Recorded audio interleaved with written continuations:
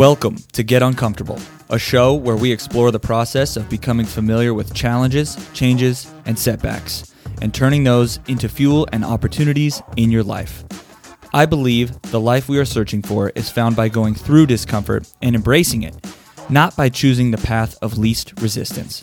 Listen in and enjoy conversations aimed to help you improve your life, overcome setbacks, and build a community that can rise together.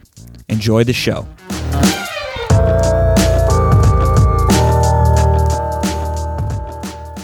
What is up, everybody? Welcome back to another episode of Get Uncomfortable. I'm your host, Shane McMaster from Enlightened Athlete. If you've never listened to the show before, welcome to the show and thank you for listening in. I do have a request for you as the listener. If you enjoy the show, if it makes you laugh, if it makes you think, if you learn something from it, if it gives you some motivation, helps you get your shit together, all I ask is that you share the show. Share it on Instagram, send it to a friend, send it to somebody through an email, whatever it is, however you want to share the show. Take a screenshot, post it up. That helps us greatly. That helps grow the community, it helps grow the show, and allows me to keep doing what we're doing here. If you find value in it, please share the show. Thank you so much. Okay, today I'm going to do a quick one, and I've been reading this book called Flow, The Psychology of Optimal Experience. I've talked about this on a few different episodes because I just keep finding good shit in it. So today what I wanted to talk about was intentionality and making a case to try to build more of that in your day-to-day life and in everything that you're doing. So there's an excerpt here that I was reading just today. I'm going to find it and I'm going to read it for you because I found it pretty interesting. When we are unhappy, depressed, or bored, we have an easy remedy at hand to use the body for all it's worth. Most people nowadays are aware of the importance of health and physical fitness, but the almost unlimited potential for enjoyment that the body offers often remains unexploited. Few learn to move with the grace of an acrobat, see with the fresh eye of an artist, feel the joy of an athlete who breaks his own record, taste with the subtlety of a connoisseur, or love with skill that lifts sex into a form of art. Because these opportunities are easily within reach, the easiest step toward improving the quality of life consists in simply learning to control the body and its senses. That got me thinking, how often do we just go through our life, our day-to-day life, and not truly experience our life? We're just getting through it. We're not trying to learn. We're not trying to truly take in the moment, the sights, the sounds, the smells, the taste. We're not actually present in the moment. We're not intentional with the way that we're going through our day. And I'm guilty of this as well. I think this is the human experience. We are kind of wired for what's wrong, what's going wrong, what could happen, looking out on the horizon for danger. But when you're able to really slow down, let's say you go to a nice restaurant and you walk in and you're being very intentional. You notice the ambiance, you notice the music, the lighting, the people, the seating, and you can see it all, and you sit down and you can feel how the menu feels in your hand, and it feels nice. It's leather bound, and you're smelling all of the things that are getting cooked, fresh vegetables and fresh meat being cooked in the kitchen.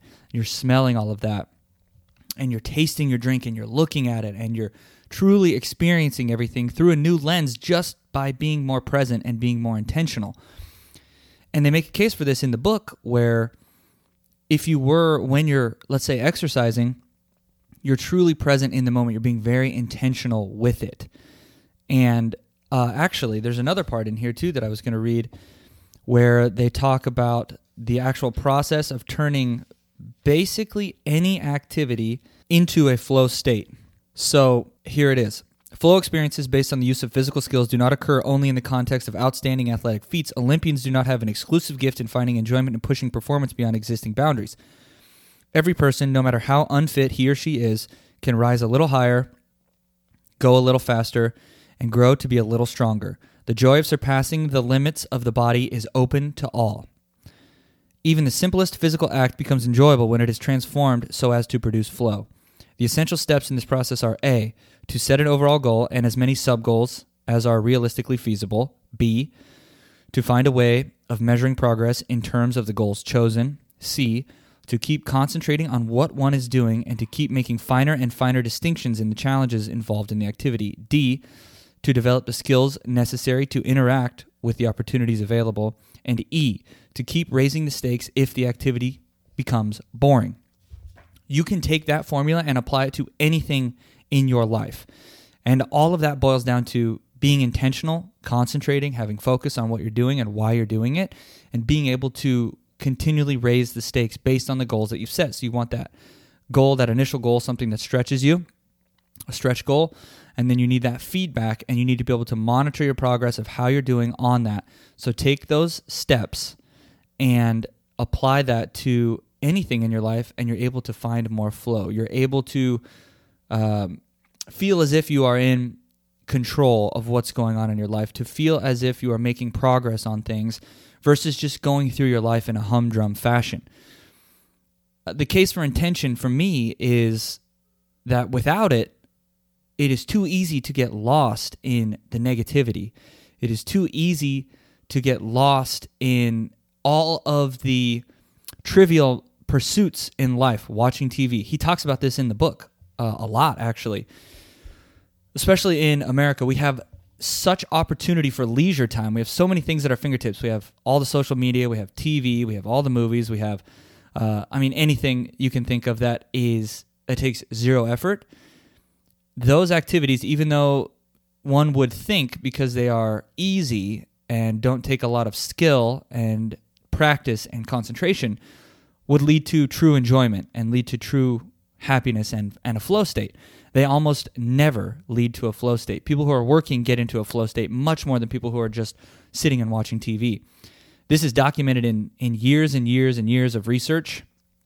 And the point of it is that when you are pushing to get something done, getting feedback and making progress is when you will find flow, is when you will have the optimal experience, where you lose self-consciousness. And that doesn't mean like you black out and you don't know what's going on. It's you're not conscious.